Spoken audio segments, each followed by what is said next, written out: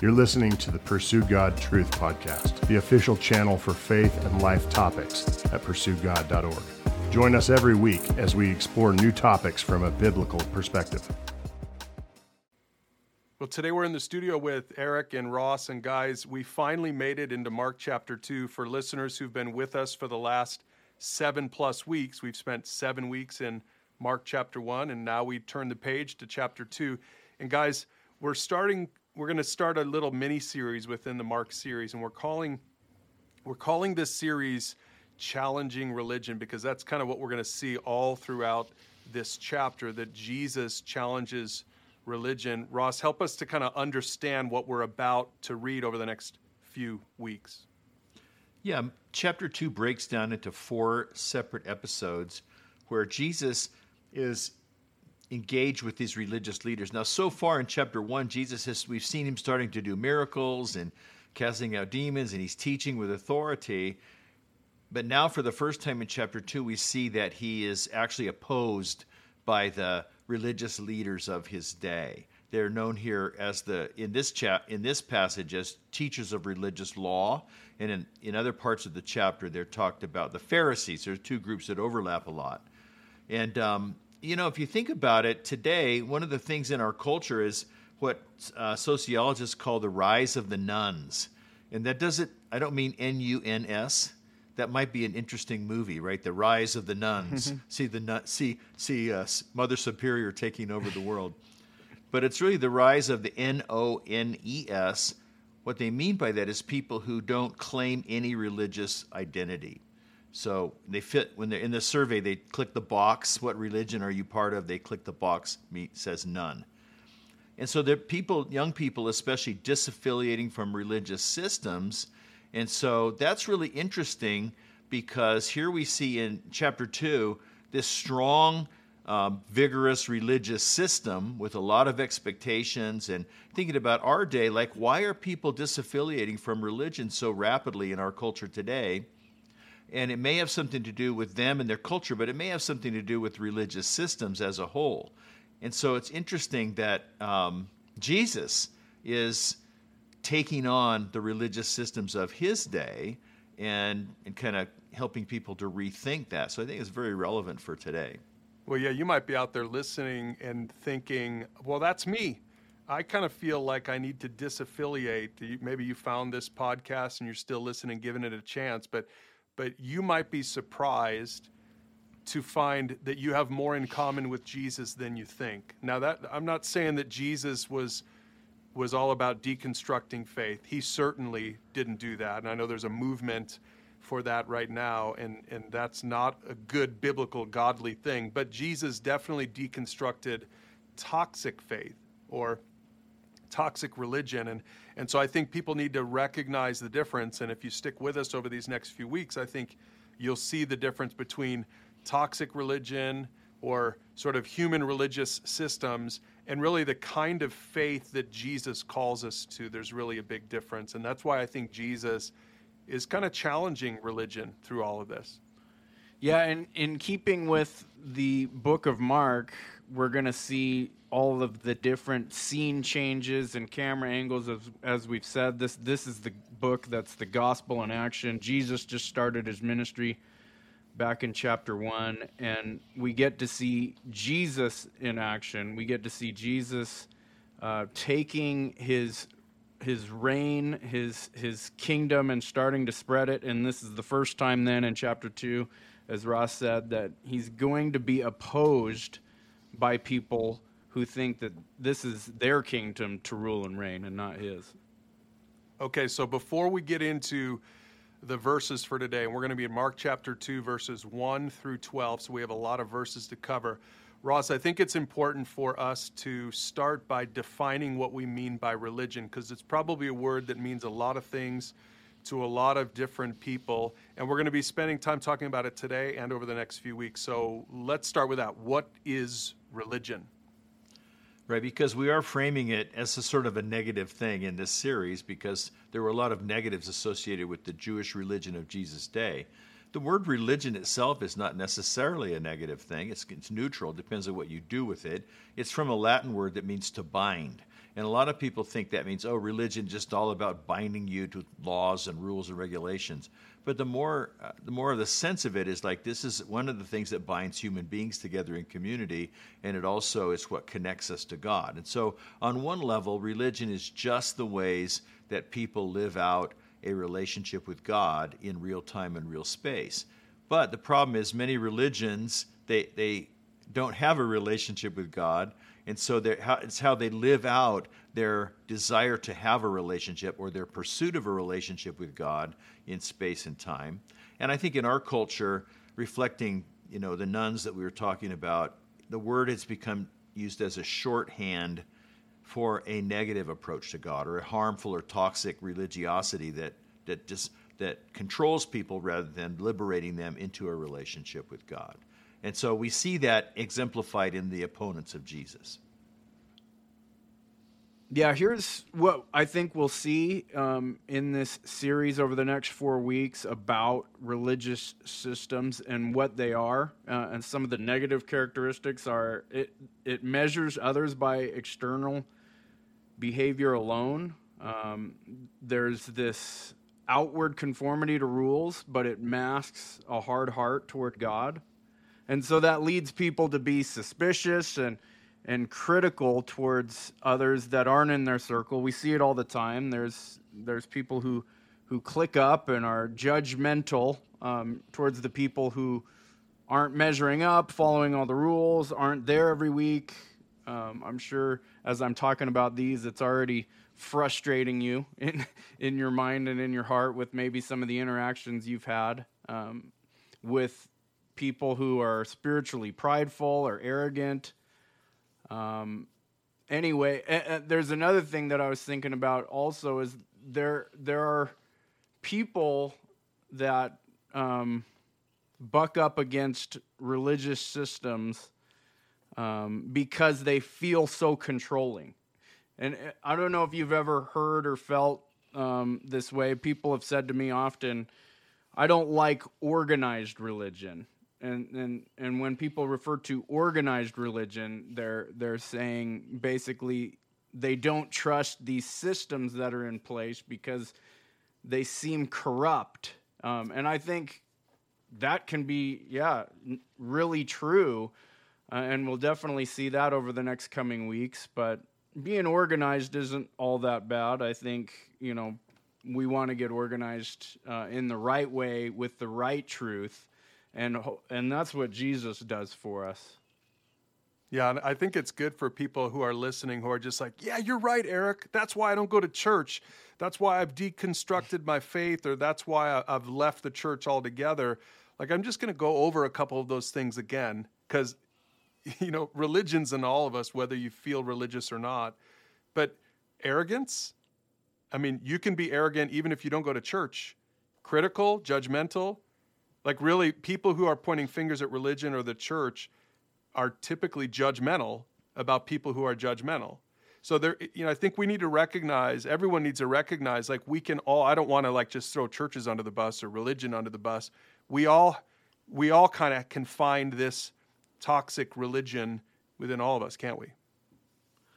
Well, yeah, every time we have a impulse to elevate ourselves over somebody else on the basis of outward behavior, every time that we get upset with someone who doesn't conform, and the thing is that what we're trying to say, I think, in this series is that churches can really avoid these negative elements of religion, that churches don't have to be this way. They don't have to be this kind of community that tries to control everybody, that needs to, that cultivates spiritual arrogance and so forth. Yeah, and one of the things that I've always learned over the years about organizations in general is there are principles that help organizations like the church, and it's to challenge the process, right? I've always heard that it's a good thing to be able to go to the leaders or go to the top and say, why do we do this? Why do we do it this way? Ask questions and drill down deeper on clarity of certain issues. And I think as regular members of the church, they ought to be empowered and told that that's okay. You should be able to challenge your church and your leaders every once in a while. Ask hard questions if you don't understand, and it might be a sign that you're part of a bad religion if you can't challenge it at all. Okay, so on one level, let's just summarize. On one level, the word religion is just the way that we live out a relationship with God in real space. It's not all bad, but we're talking about it today and over the next few weeks kind of as a shorthand for a negative approach to God. And that's because, as we're going to see here as we get into the text for today, that religious systems tend to want to control people's access to God and to his blessings. And so that's the kind of religion that turns really anybody off. So if you're out there having been turned off to this kind of religion, we're with you. Jesus is with you. And this text, this passage is just for you. So Eric, why don't we start by reading the first few verses here of Mark chapter 2. Yeah, verses 1 through 4 says, when Jesus returned to Capernaum several days later, the news spread quickly that he was back home.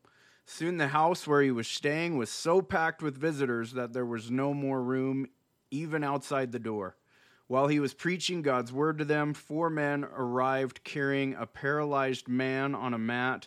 They couldn't bring him to Jesus because of the crowd, so they dug a hole through the roof above his head.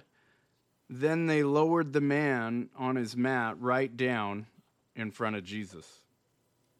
Okay, so Ross, we said in week 1 of our Mark series that Mark is the action gospel. It's almost like a movie script, and we're going from scene to scene to scene. And I love this. Mark chapter 2 opens up, and the camera focus zooms in on these 4 friends.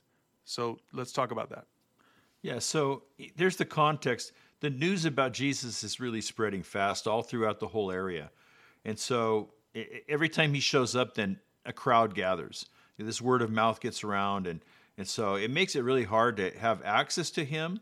So Jesus is staying at, we don't know where he was staying, at a friend's house or one of his supporters or whatever. He's at this house. Suddenly, boom, everybody shows up. Oh, Jesus is in town.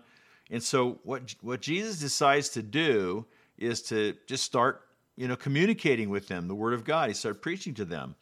But I want to, if our listeners to think about, maybe you could paint a picture in your mind about what's going on. You have this house that's just packed elbow to elbow. These crowds are spilling over even to the outside. There's people hanging out the windows, and this is just like a can of sardines. And then but there's a guy who's paralyzed. We don't know his whole story. We don't know if he's been paralyzed from birth, probably some kind of a challenge physically, and it's a desperate situation. I assume that the people who were there that day probably knew this guy. He's from their town, apparently, and but he can't get in. He can't get in to see Jesus. There's too many crowds. He can't just stand up and start pushing his way through the crowd like you or I might do. He's on a mat. But his friends have brought him there, and they recognize together this guy needs to see Jesus. That this is only hope to be healed, to be changed. Now, before we talk about the friends, Eric, this reminds us, anyone who listened last week, this sounds familiar. We're not going to dive into this too much, but we saw last week the leper and how the leper was a picture of our spiritual condition. So just real quick, let's not forget that really is what this guy can represent to all of us as well, right? This picture of our need, our desperate need for Jesus. Yeah, and I really want to zero in on the friends. The friends are so excited. Just think about it. Something new is going on. People are hearing about all the things that this man named Jesus can do, and it makes me think that people were just, waiting for something to come. If we think about the context of the time from the Old Testament to the New Testament, there was, I think, about 400 years of silence from God. And so all they had was this religious system that we're going to get into of like a works-based system, no real life in it at all, no real interactions with God. They had to go through, maybe sometimes mundane and monotonous things over and over again to express their faith. But then all of a sudden, it's heard around town that this man from God, who could be this Messiah, is here, and he's doing miracles, and he's preaching, and we've just got to hear what he's got to say. And then the friends are so excited because they've heard that this man was compassionate and healing people. They just said, we've got to get our friend. We've got to get our friend to come hear this message. I wonder if you've ever felt that way if you're listening to this. I hear people all the time come up to me at church and they'll say, I wish so-and-so was there to hear this message today. This would have been perfect for them. And man, I need to invite my friend or my mom or my coworker to hear this message. That's what these friends are doing. 2,000 years ago, they'd heard maybe some of this, and they're just like, this is the power we need. This is the power that he needs. He's hopeless. This paralyzed guy, he's hopeless. There's been nothing to help him thus far.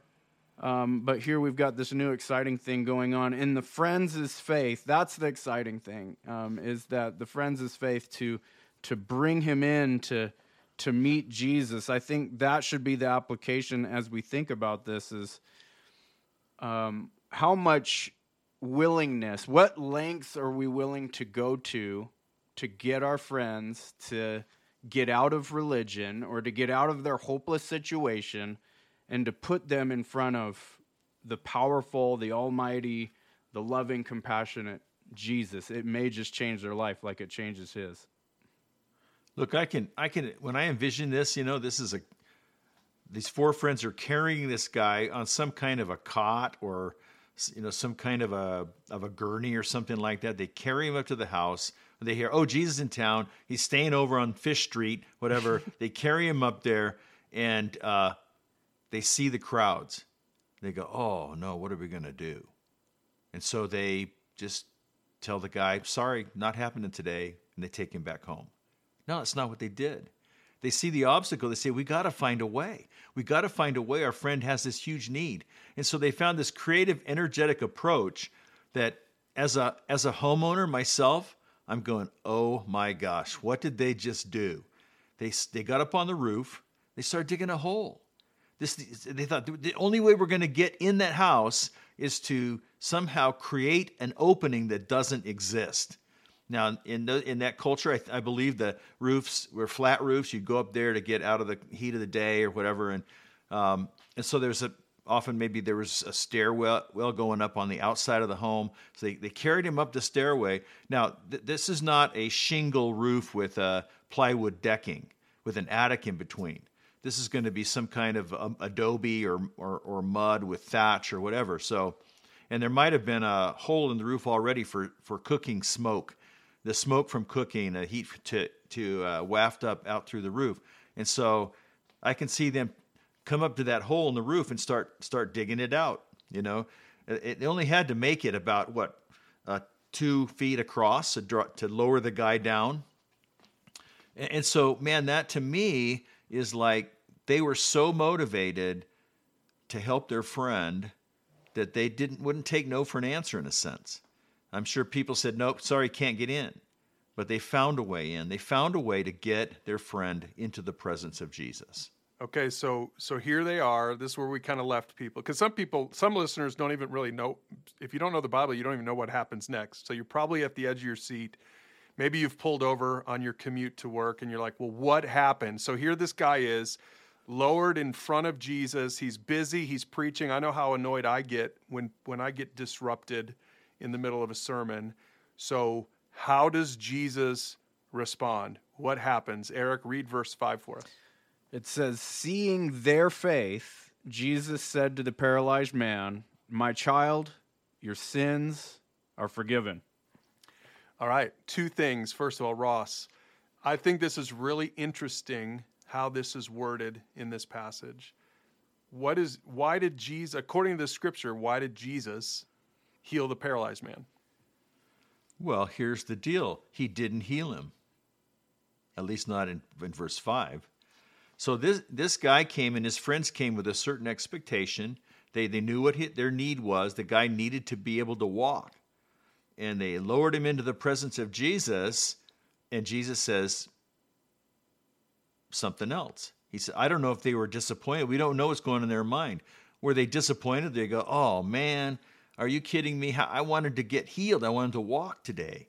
But Jesus says to the paralyzed man, my child, your sins are forgiven. Yeah. Let's think back to what happened at the end of the last chapter. If you listen to the last episode, the leper comes and Jesus healed the leper from his leprosy. And I wonder how the leper would have responded if Jesus had said this to him, like, your sins are forgiven. The leper would have been like, well, thanks for nothing. I was kind of more worried about the leprosy here, right? So Jesus does something that's surprising, right, on two levels. So number one, he says your sins are forgiven. We'll talk about that in a second. But really, more immediately, is he sees the faith of the four friends, which kind of just comes back to this whole the picture that we have of these friends. The cinematographer is focused in on these four friends, and Jesus also is focused in on them, not just on the paralyzed man, which is really pretty impressive, that he recognized their faith. Now, certainly the paralyzed man, I'm sure, had faith as well. He wasn't kicking and screaming. Well, I guess he couldn't kick, but he wasn't screaming saying, why are you bringing me here? But Jesus recognizes and acknowledges the faith of the four friends. Okay, so let's close off that scene now, Ross, and let's move on to this thing that Jesus says, that your sins are forgiven. Because now we're starting to shift the focus to Jesus and how he's greater than religion. Because now he's going to really tick off the religious elite. Right, and so what's happening here in the text? So far we're seeing the activity of these friends. We see that they get in front of Jesus, and Jesus begins an interaction with them. And Jesus' interaction with them doesn't end with that statement. But we also see when he says that there starts to be a side conversation going on, because there were some religious leaders there. They're, in verse 6, they're called the teachers of religious law. And meaning the law that God gave, the law of the Old Testament, and all the rules and regulations that were added to that in the Jewish religious system. So Jesus now starts an interaction with them because they didn't like what he just said.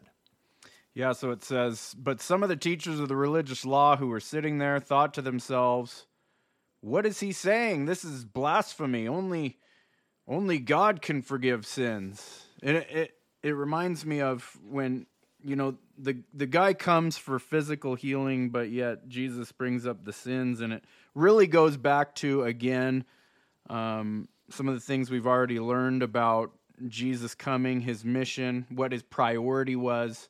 His priority was to go and to preach the good news, the forgiveness of sins. That's what he's doing, and Jesus is so genius. He uses this guy as an example. Right when he's going to start challenging religion. He knows that the Pharisees are there. He knows that the scribes are there. He knows that the religious leaders are there. He knows that everybody's sitting there. Everybody's got a different idea in their mind about what they want, whether they want physical healing right then and there, or they want to hear how to get to God, or they want to hear that he's come to, set them free from oppression. And Jesus, man, and Mark's so good about it because he's so concise with it, and Jesus says these amazing things. My son, your sins are forgiven, and that just sparks this whole other thing that Jesus is going to use as a teaching moment in front of everyone. These guys are angry, and the thing is, for them, why are they there? Why are they in this house? Why did they pack themselves in there? We know that the Pharisees love the places of honor. I guarantee you when they stepped to the door that they were like, oh yeah, let these guys in. Like if you've ever been to a club or an elite restaurant or whatever, you go up to the bouncer, and if you're someone important, if you're on the list, you can get a nice table. I've never been on those lists anyway, by the way, but I've wanted to break in the back door. Maybe I've tried it back in the old day, back in my old days, getting the back door of the bar or something when it was packed. But that's what's going on. These guys have a front row seat. They've pushed their way in because they think that they're important, and they're wanting to hear, what is this guy teaching? He better be, lifting up the old way. He better be, deferring to the law, and they're jealous of Jesus's following, because people everywhere, they're coming from everywhere to listen to him, to hear him, and they don't get that same type of following when they speak. It's probably more like the people are dragging themselves in. Oh, we got to go hear this message again from the synagogue, But these guys, but Jesus is drawing a crowd at people's houses because he's so amazing, and it brings up their jealousy. You can hear it in their voice when they're challenging him. This is blasphemy. Only God can forgive sins. So Ross, help us to understand what they meant by that. Like how did forgiveness of sins work at this moment in time in Jewish history? Yeah, that's a great point, to try to get into their mind, into their mindset. When they heard this, what are they hearing? Because, in the Old Testament system that they represented, there had been, God had set this up. Now, this is God's idea, but the way that it was used by them was not God's idea. But God had set up the system where, to be forgiven of a sin, you had to bring an offering to the temple and go through a whole set of rituals and a whole bunch of steps, and you had to follow it down to the letter. And then over time, the Jewish leaders kept adding steps and adding regulations about how it could be done, how it couldn't be done. And so I think they're thinking about, wait a minute, Jesus just bypassed the whole religious system. Jesus just kicked the whole religious system to the curb in a way, and said, you don't need to go to these the people who are guarding the religious gate. You don't need to go through them to have access to God or to be blessed by God. You don't need to go through, and that to Eric's point, that threatened their control. It threatened their position in society, for Jesus to bypass the authorized way of doing things. Okay, so let me guess then. So Jesus then says, "Oh, guys, I am so sorry. You're right. I forgot the special incantation, or I forgot the temple, or I forgot the Old Testament. I forgot all the rules." Is that what Jesus is going to do here? No. I'll tell you right now. That's not what he does. This is what's amazing. So up until this point, remember, let's just catch you up. This paralyzed guy is sitting there because his 4 friends bring him. He forgives his sins, but he's still laying there, paralyzed. The Pharisees, the focus shifts to the religious teachers, and they say, this is blasphemy. You bypassed the right way this is supposed to happen. You can't forgive sins. And Jesus, in response, here's what it says. It doesn't even say that he heard them, by the way, because this is a side conversation, but verse 8 says this. Jesus knew immediately what they were thinking, and so he asked them, "Why do you question this in your hearts? Is it easier to say to the paralyzed man, 'Your sins are forgiven,' or 'Stand up, pick up your mat and walk'? So I will prove to you that the Son of Man," that's what he called himself, "that the Son of Man has the authority on earth to forgive sins." And then Jesus turned to the paralyzed man in this kind of mic drop moment, and he said, "Stand up, pick up your mat, and go home." Man, this is just so powerful. It gives me chills anytime I read this passage. It reminds me of a verse in Hebrews chapter 3, as we're talking about, Jesus being greater. Well, where did the law come from?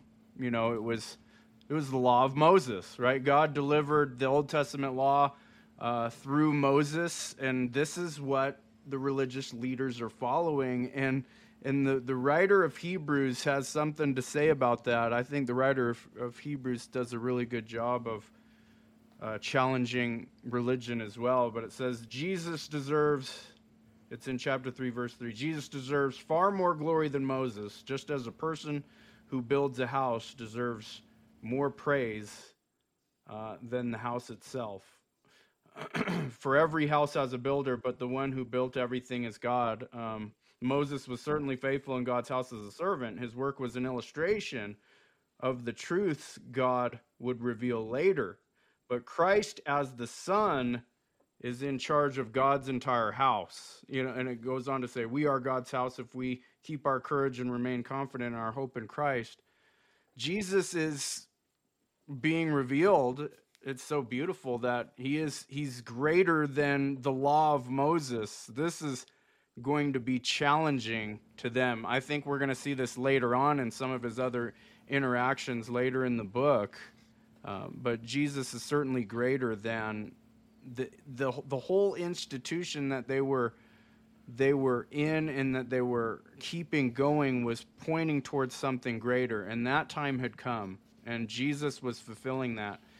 These guys just weren't ready for it yet. So Jesus has got to show his authority. He's got to prove. It says right there, I will prove to you the Son of Man has authority to forgive sins by healing a person, right? Only God could heal a paralyzed man, and as we know, only God can forgive sins. And so he's there proving himself to the first Pharisees that come and challenge him. And they're no match. They're no match to his authority. They're no match to his wisdom, no match to his power. And this is why Jesus is gaining such a great following, because he proves that he is the Son of God, the Messiah, the one that's come to bring the good news of no more religion, in a sense, ritualistic activities. Those aren't going to make you right with God. They're pointing towards me. I'm the only person that can make people right with God. So it's through him that we come to God. Yeah, and let me remind our readers, based on something you said, Eric, there, where we're at, what's happening in the book of Mark, because if you were with us at the very beginning in Mark chapter 1, verse 1, the emphasis is on the identity of Jesus. This is the good news of Jesus, the Son of God, the Messiah. And so a theme throughout the whole Gospel of Mark, keep this in mind as we go forward week by week, is Jesus' identity is being revealed, it's being tested, and we're going to see how people respond to that. So will they accept his identity, or will they reject it? Will they accept his authority? Will they reject it? And so here we see, that these religious leaders, their observation was correct on one level. If anybody else had said, your sins are forgiven on behalf of God, that would be blasphemy. I mean, I can forgive your sins against me, but I don't have any authority to declare that you're forgiven before God. Because only God can do that. But what they didn't understand was exactly what you've been saying, Eric, that this is something new that's happening, that the whole Old Testament system, the whole religious system, that Jesus actually did have authority to speak for God in that moment. He really did have authority to act on behalf of God. And he says, I'm going to prove that, and like you said, by doing something that only God could do. Now, forgiveness, you can't see it. It's not visible. I could say your sins are forgiven, and that might change my internal mental state or emotional state. It's not like, boom, I change color or something like that. But a healing, you could see it. And so he demonstrated the invisible by the visible and proved that there's a difference here, because he really is the one authorized Messiah, the Son of God, God himself, and he really was able to speak for God and to say that. That's what they missed. They had the right observation, the wrong interpretation. Yeah, and the passage doesn't tell us what happens in the minds of the religious leaders, but we can pretty much guess, right? You would think that it would maybe change their minds, and they would realize Jesus didn't commit blasphemy, and he really did speak and act for God, but it doesn't. Their attitude toward what was happening was wrong, right? Think about it. Here's this guy coming to God through Jesus. He had physical paralysis. He gets healed. They didn't care about his healing. They didn't care about his forgiveness of sins. The one, and this is kind of what we're saying, the one thing that they cared about is that Jesus wasn't doing it the right way, what they thought was the right way. So from the bigger picture, again, we think about religion and toxic religion. Their form of religion wanted to control people's access to God, and they hated it. They hated it that this guy had access to God literally through the roof, access to God and access to Jesus in this way that didn't come through their pre-established sort of human religious system. And this is what they couldn't stand about Jesus. And again, some people listening, I don't want you to throw Jesus out just because you've met religious people like this. Because the four friends didn't throw Jesus out, and the paralyzed man didn't throw Jesus out, and it's a good thing they didn't, because now this guy, as we're going to see, this guy's going to walk away healed. And the point is, Jesus is greater than religion. And this is, we're going to see this over and over and over again as we continue through the Gospel of Mark, that Jesus is greater than religion. But we should probably kind of finish here, because there's one more thing we need to look at. There's one more verse we left off, and it's the very last verse. It's just worth noting as we close. It says, the man jumped up, grabbed his mat. I mean, you could have met, he didn't care about the Pharisees. He just was like, sweet, I got a 2-for-1 today. I got a BOGO.